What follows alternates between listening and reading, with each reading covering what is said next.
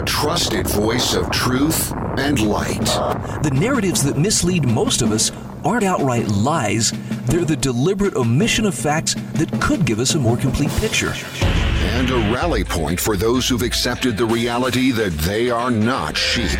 The world needs your leadership, and the essence of leadership is using your influence wisely wherever you happen to be standing. This is The Brian Hyde Show.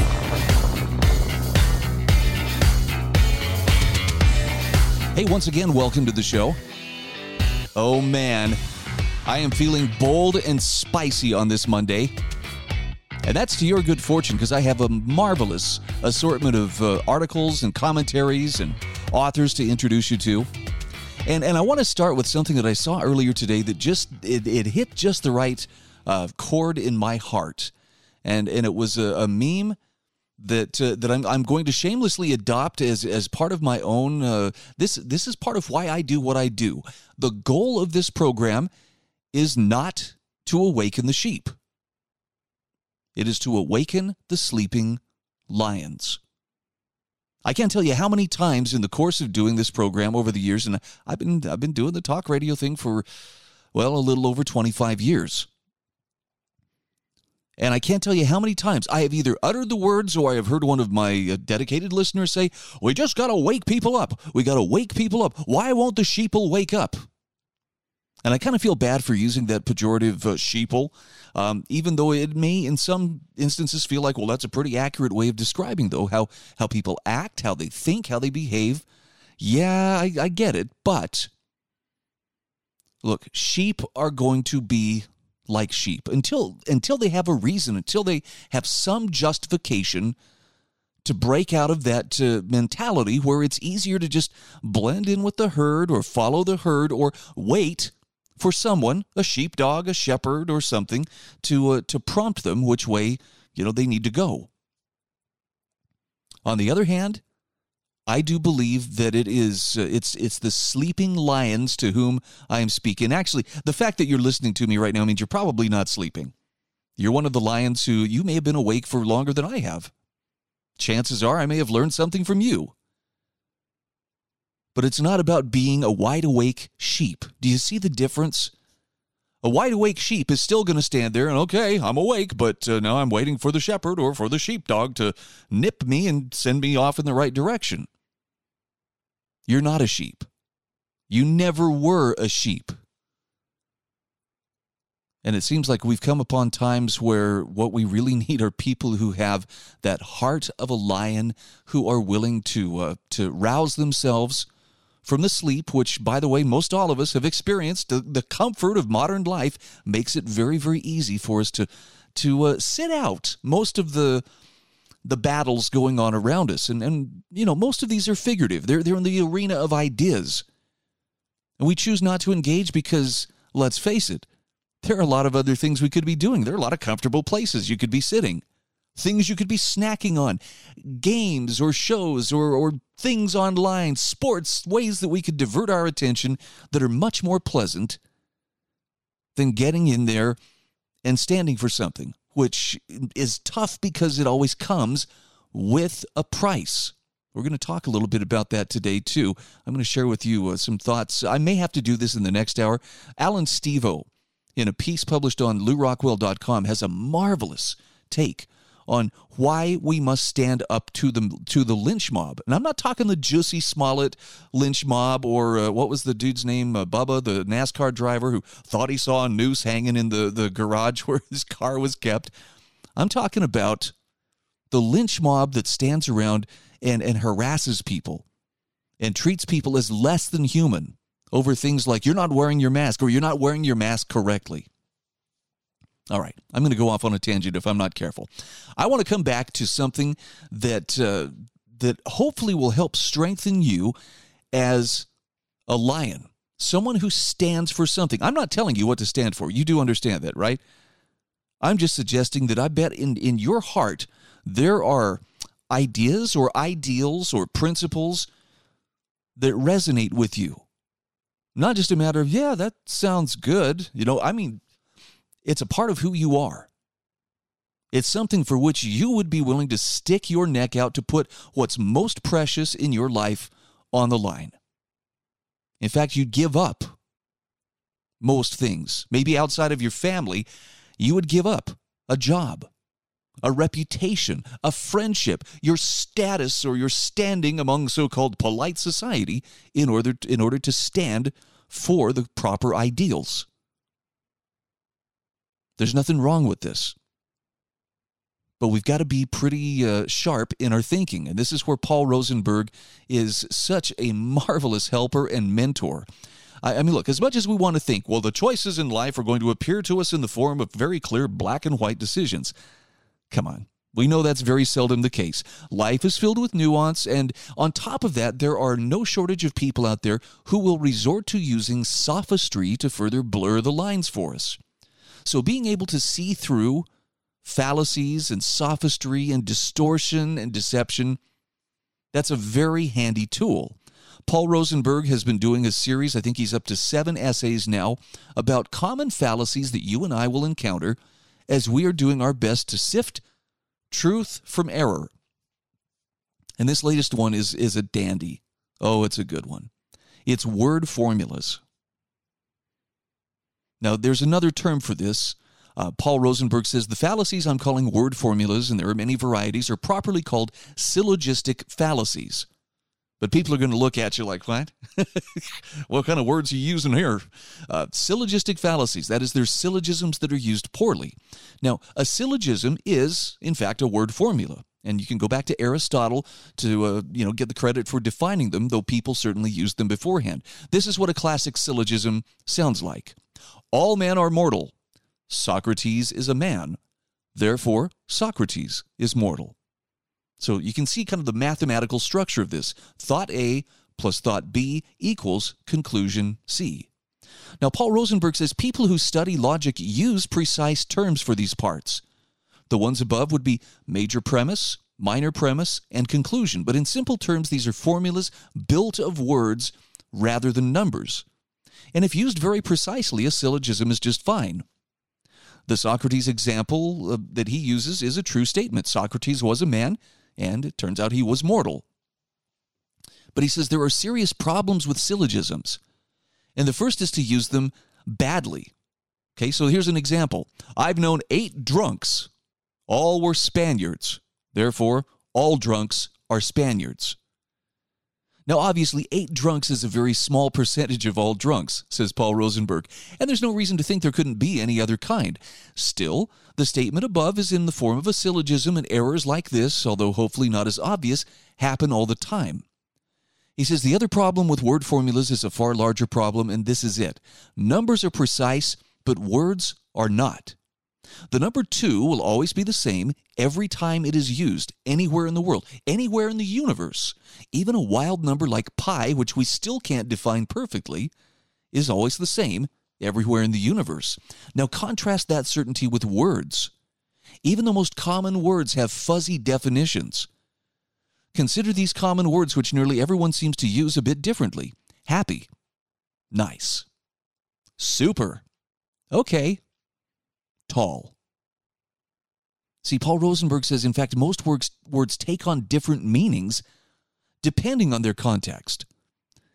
He says, if I say that Bob is very tall, it has a much different meaning than describing an office building as very tall.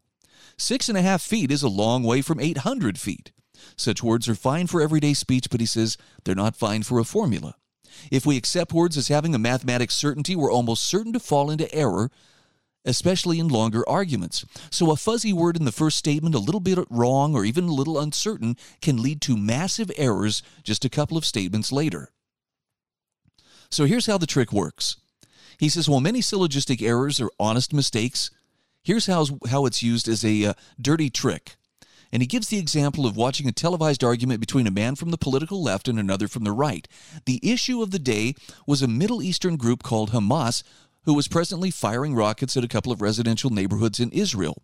The man from the left was defending Hamas. The man from the right was condemning them. And the conversation went like this. Left said, well, we all believe in supporting democracies, don't we? Right? Yes, of course. Left, well, Hamas was democratically elected. Right, mumbles uncomfortably. And left says, and so you must support Hamas. Now, because he had accepted the premise of the man on the left, the first statement about democracies, Paul says the man on the right was more or less forced to conclude that he should support Hamas, a group bombing families as they sat at their dinner tables. And the trick worked because of two things. The man of the right followed uncritically a formula built of words, and secondly, he accepted a first statement that was questionable as if it were a perfect statement. You see how that works? I'm going to come back to this in just a few moments. There's one final point I want to make. Again, this is Paul Rosenberg's essay on word formulas, part of his series on fallacies. And yes, you will find it in the show notes at thebrianhydeshow.com.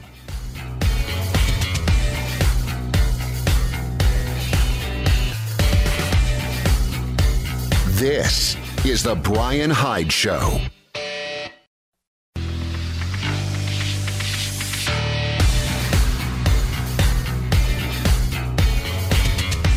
This is The Brian Hyde Show. Okay, welcome back to the show. Remember, the goal here is we are all trying to become the best version of ourselves as possible. You are not like my kids gathered around my easy chair as I sit there with my pipe in hand and my perfectly Brill-creamed hair dispensing fatherly advice. I'm just sharing with you some of the great content that I am privy to on a daily basis. And by the way, you can be as well. Most of this stuff could be landing in your email inbox simply for as much time as it takes you to subscribe. Go to my website, thebrianhydeshow.com. Look under the page, Resources for Wrong Thinkers. You're going to find a lot of great stuff, including a link to point you toward Paul Rosenberg, who has had a marvelous impact on my thinking over the last few years. His essay about word formulas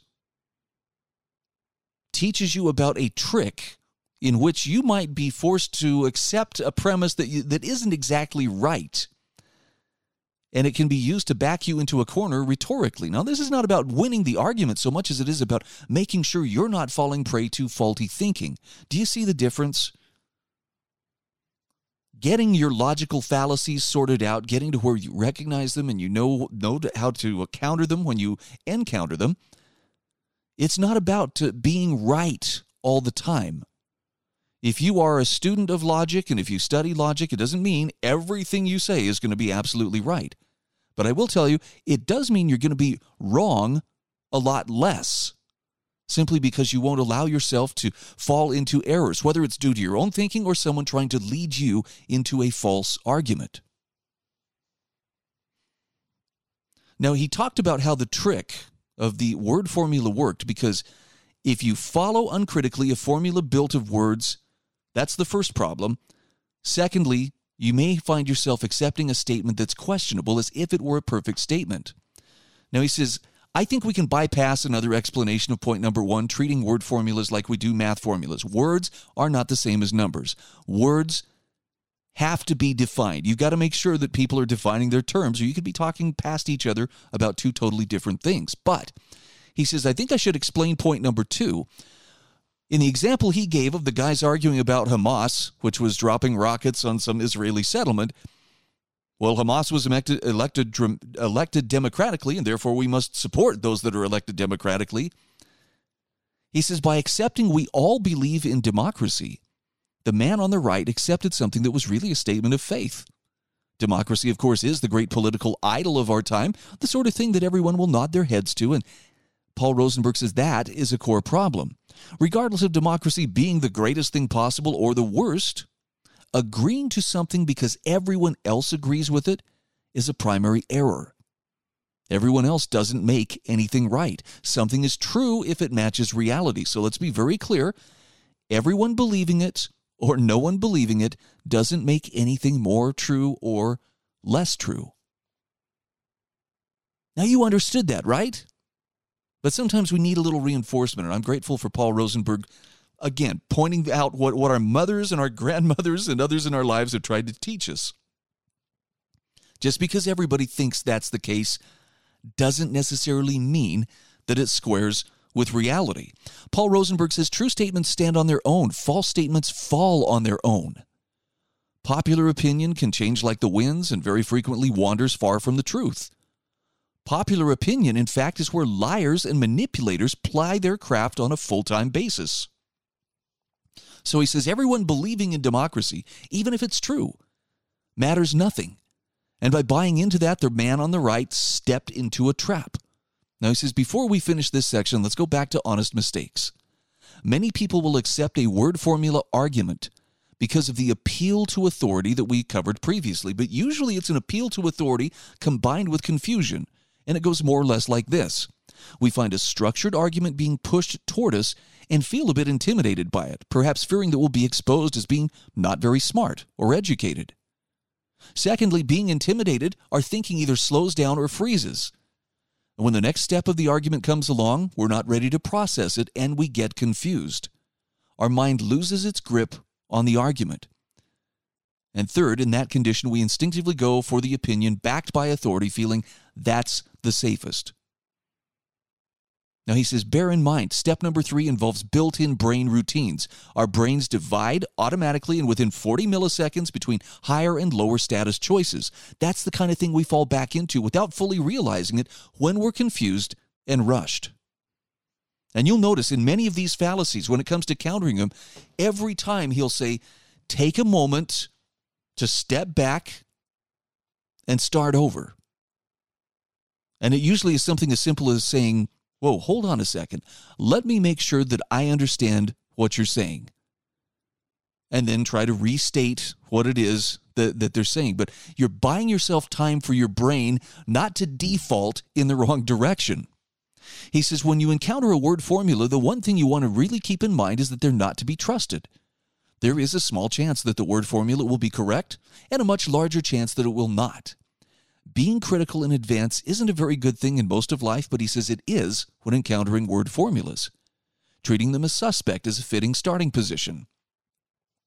Now he says once past that, remember, watch for imprecise words and especially watch for feelings of intimidation or confusion. And if you feel those, take a step back and start over slowly, saying something like, wait, please, I want to be sure I'm following your argument here. You're saying that every democracy is always good in everything it does, and you'd like me to agree with that? He says from there, it's fairly easy. I hope you find this as useful as I do. I love Paul Rosenberg's ability to share these things in just clear, easy to understand terms. Maybe it's because I'm a simple guy. I'm not a particularly sophisticated man, but I love clear thinking. And I love things that help us overcome, whether it's, direct subterfuge or distraction or attempts by others to either deceive or manipulate us. That is the one thing that just really frustrates me, is the idea that someone is trying to deliberately steer me off course, even if it's only by a degree or two.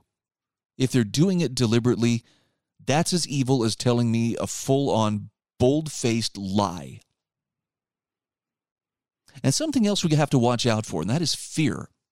Because fear is a very useful tool in the hands of power seekers and opportunists. I think we've learned that a time or two this past year.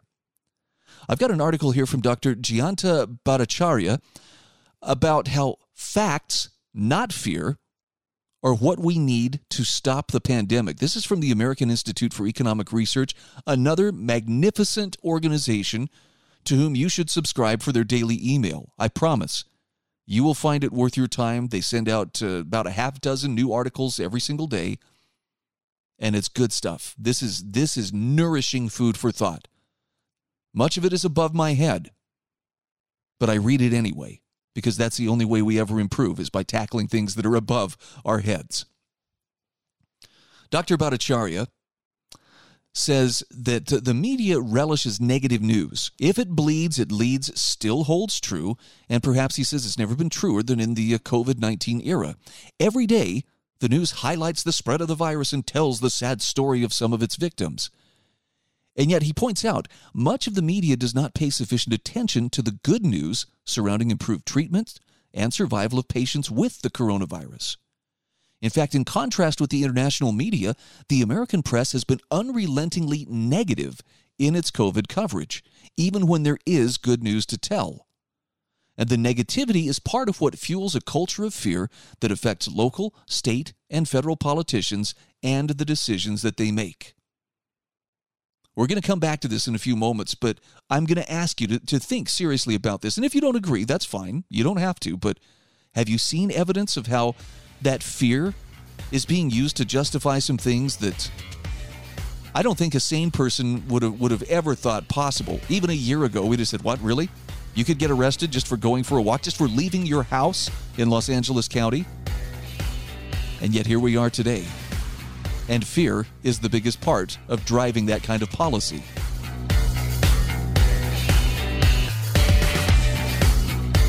This is The Brian Hyde Show.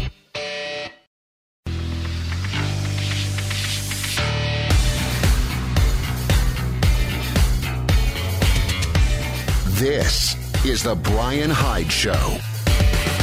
And just like that, we are back. Thank you again for being part of my growing audience of wrong thinkers. I'm sharing an article from I've heard this doctor referred to as Dr. Jay Bhattacharya, Dr. Jayanta Bhattacharya, one of the signatories of the Great Barrington Declaration. And this is Facts, Not Fear Will Stop the Pandemic. It's a piece published on the American Institute for Economic Research website. And Dr. Bhattacharya says there is a lot of good news to tell. We're not getting it from the media, but there is some good news to tell in spite of the fact that the pandemic is still going on. For instance, the case fatality rate from the virus has dropped sharply since March. The infection survival rate is 99.95% for people under 70 and 95% for people over 70. Hospitals are much better equipped to handle patients with improved ventilator protocols, improved management of outpatients, and new therapeutic strategies to provide relief and recoveries.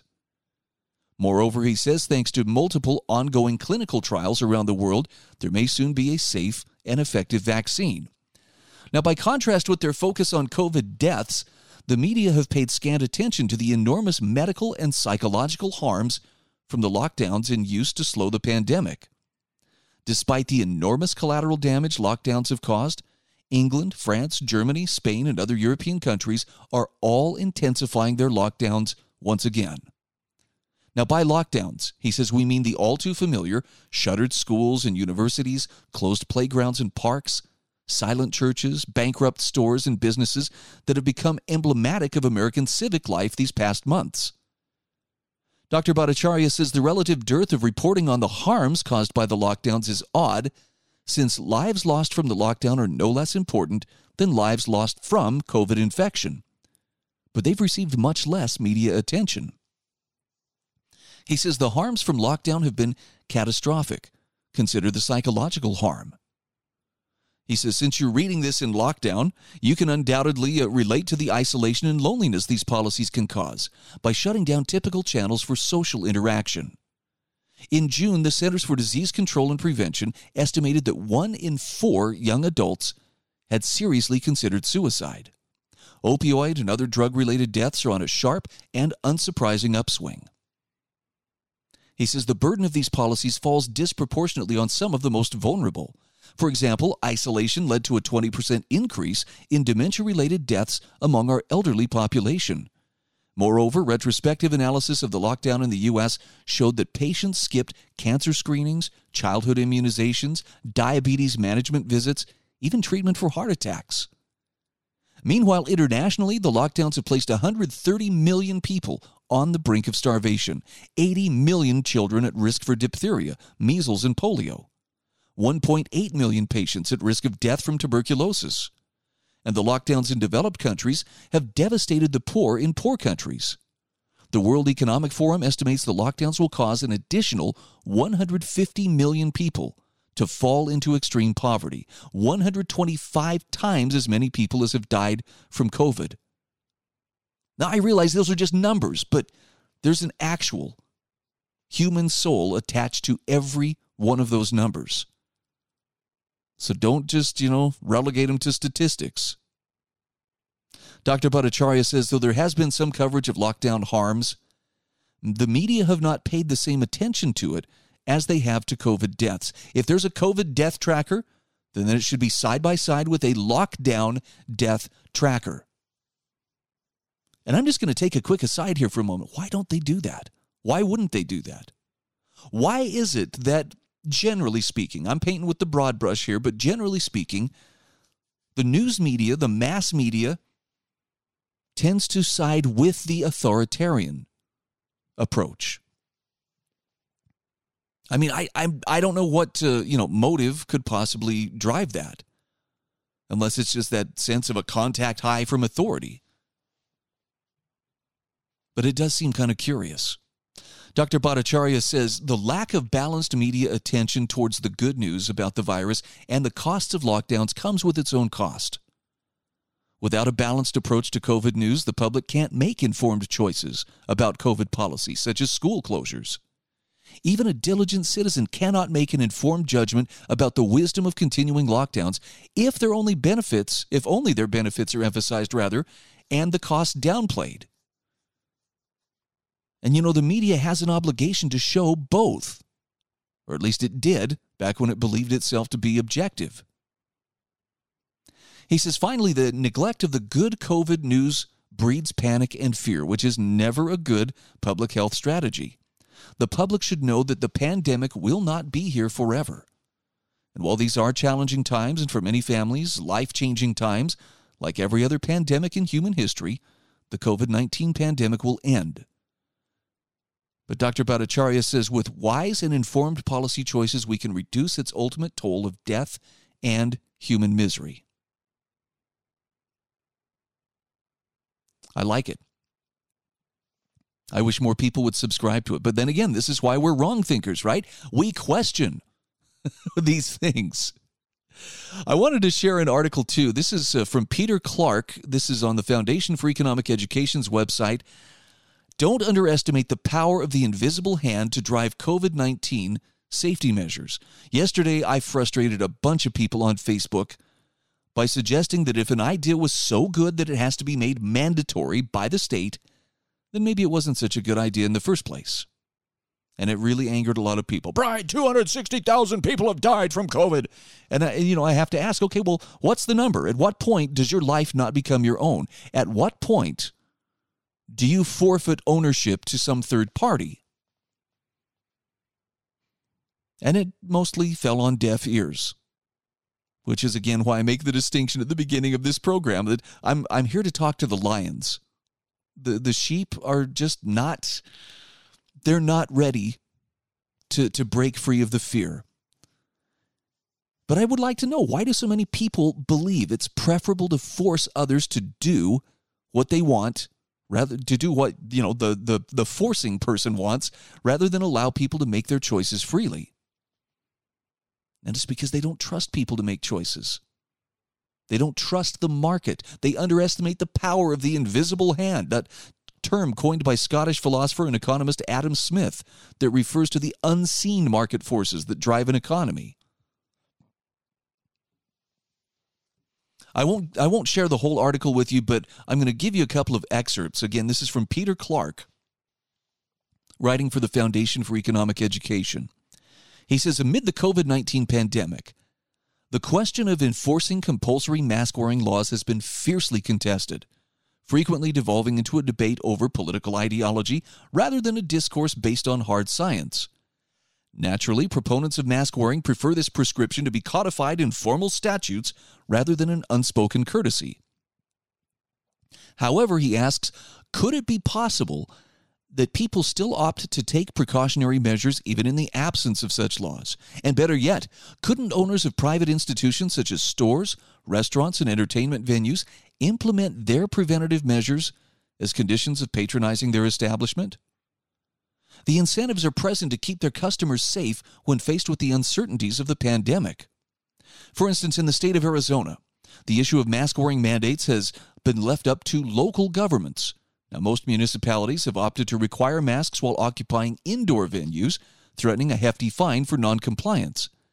Back in June, for example, the city of Phoenix imposed a $250 fine for individuals repeatedly refusing to wear a mask. The suburb of Chandler, Arizona, imposed a fine of $100 or 30 days in jail for mask-related infractions. By contrast, Residents and visitors in the towns and cities located in Pinal County are not subject to mask requirements but are strongly encouraged to wear masks. Now, this conjures the image of barefaced shoppers casually strolling along without masks in the local grocery store. But Peter Clark says in reality, despite the absence of formal restrictions, this couldn't be further from the truth.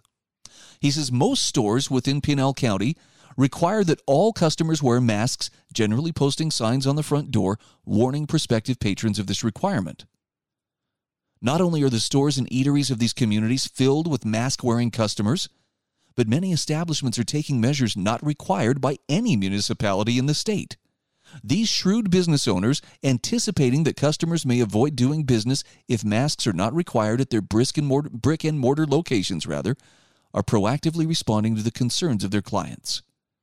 Therefore, they have elected to require wearing a mask as a precondition of doing business. And in addition to urging patrons to wear masks, they're also making concentrated efforts to increase sanitation, placing markers indicating the presence of 6-foot gaps to maintain social distancing. The smell of bleach and other disinfectants products fills the entryway of the grocery stores. Employees are constantly cleaning. The local grocery store never looked more pristine, and frankly, he says the increased frequency of cleaning and sanitation schedules was long overdue.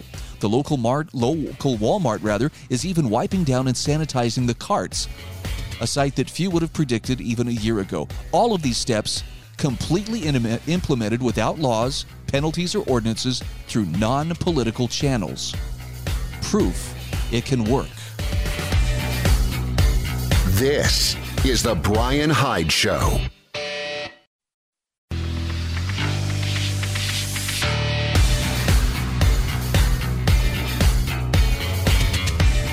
This is the Brian Hyde Show.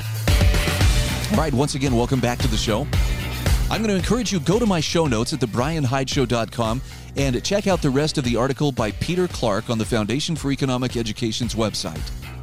It is fantastic stuff, and it's a powerful reminder that this micro-level self-governance on the part of local business owners can take care of, the concerns over, but will people, do the right thing? And there are advantages, he points out, to informal rules. The power of the invisible hand, he explains that very well. And it's just so much better than trying to force people. If you want to make people divide up into warring tribes, politicize the issue, put political force, put government force behind something. And people will very predictably line up along partisan lines, and everything will become a life or death matter. And if you need further proof, I would say look to countries like Sweden, Norway, Finland. They've done this. I'm sure there are others as well, but these are the ones I'm most aware of that have really stepped up, to face the pandemic without the heavy hand of government being their guiding force. And I think their results are very favorable. They're certainly no worse than those places that did clamp down with a heavy hand and threaten people and otherwise bring that police state mentality to bear.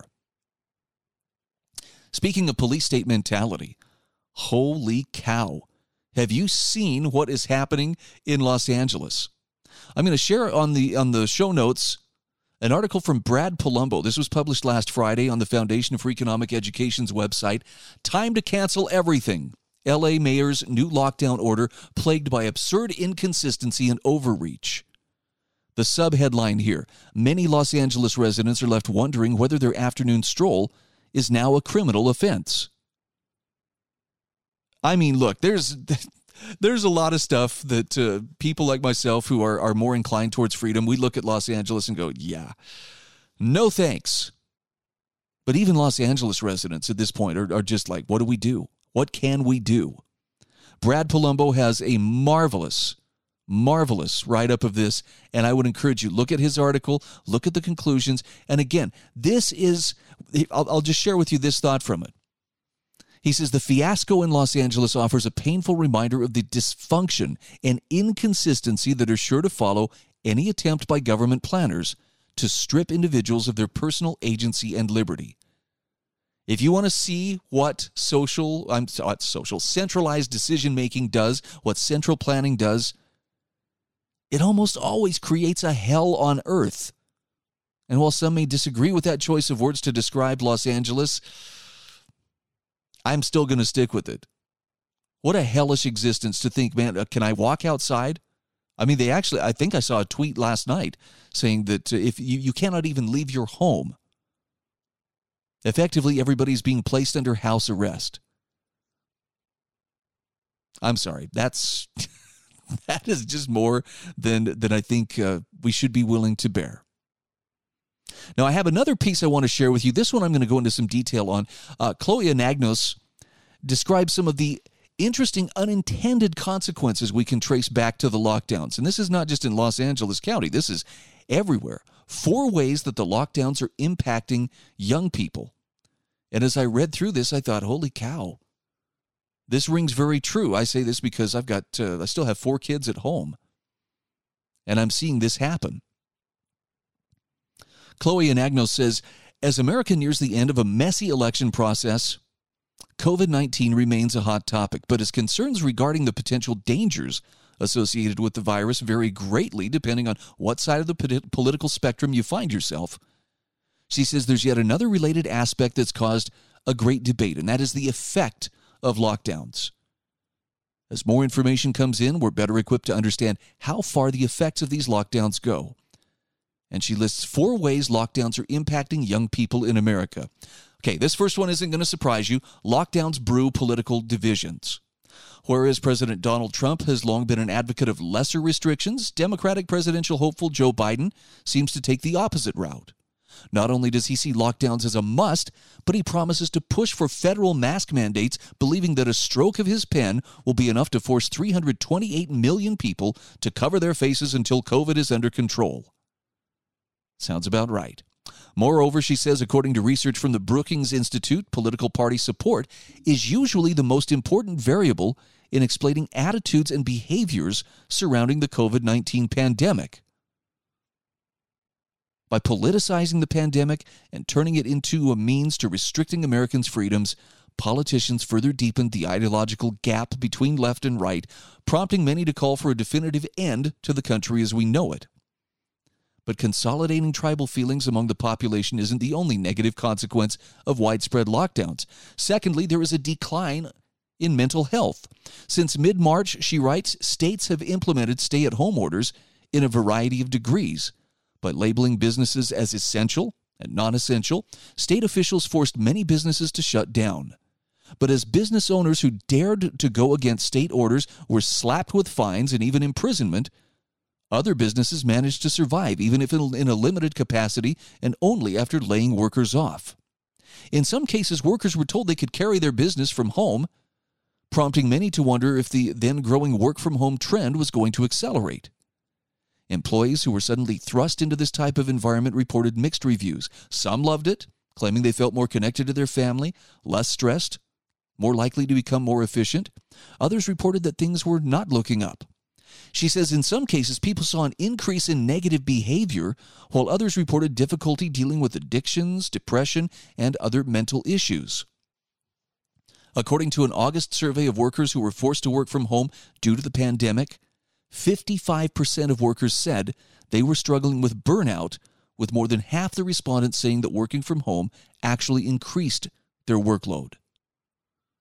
She says perhaps things would have been different if businesses had been allowed to deal with the pandemic on their own, but lockdowns imposed working arrangements on people who simply weren't mentally prepared for them. Number 3, she says shopping therapy is turning into an addiction. Okay. I'm not going to name names, but I've seen this happen with my own kids. I mean, the Amazon and DHL and, FedEx people, they pay us very regular visits. And among the workers forced to lock up in their homes, Chloe Anagnos says many have reported dealing with previous addictions or mental health issues while locked away. And one of the things that they have found is that shopping addicts are finding this a very difficult time to refrain from their addiction. Now, she's got some interesting stats to back this up. According to couponlawn.com, and one of their surveys, out of the 1,100 U.S. work-from-home workers who participated in the survey, at least 63% claim they overspend while working exclusively from home. And another 48% said they feel their overspending habit has become a problem which may require therapy. The average weekly spending of the respondents gravitated between $277.54 for Gen Z to $331.36 for Gen X workers, the group that tends to spend the most while working at home. Boomers, you're doing okay. Your average was $223.90 weekly. But if anything, she says this shows that different environments may have changed a lot about their daily routine, making them more likely to use retail therapy as a coping mechanism. Boredom, or maybe the over-reliance on the internet due to the social distancing mandates, may also have played a role. But Chloe Anagnos says whatever the reason, the fact is that working from home is a legitimate way to get things done. But to some, the stress of being forced to work from home without much training is also very real.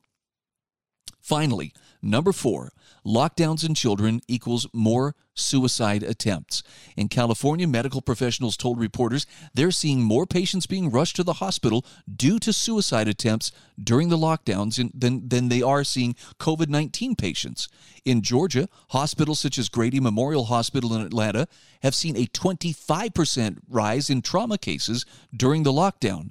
Many of these involving penetrating trauma such as gunshot wounds and blunt force trauma such as falls. But the stress caused by the stay-at-home orders isn't just impacting adults. Children are also suffering. So the conclusion she comes to is this.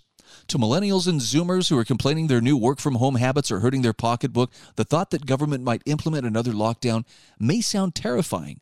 After all, the U.S. economy shrank at a 4.8% annual rate in the first 3 months of the year.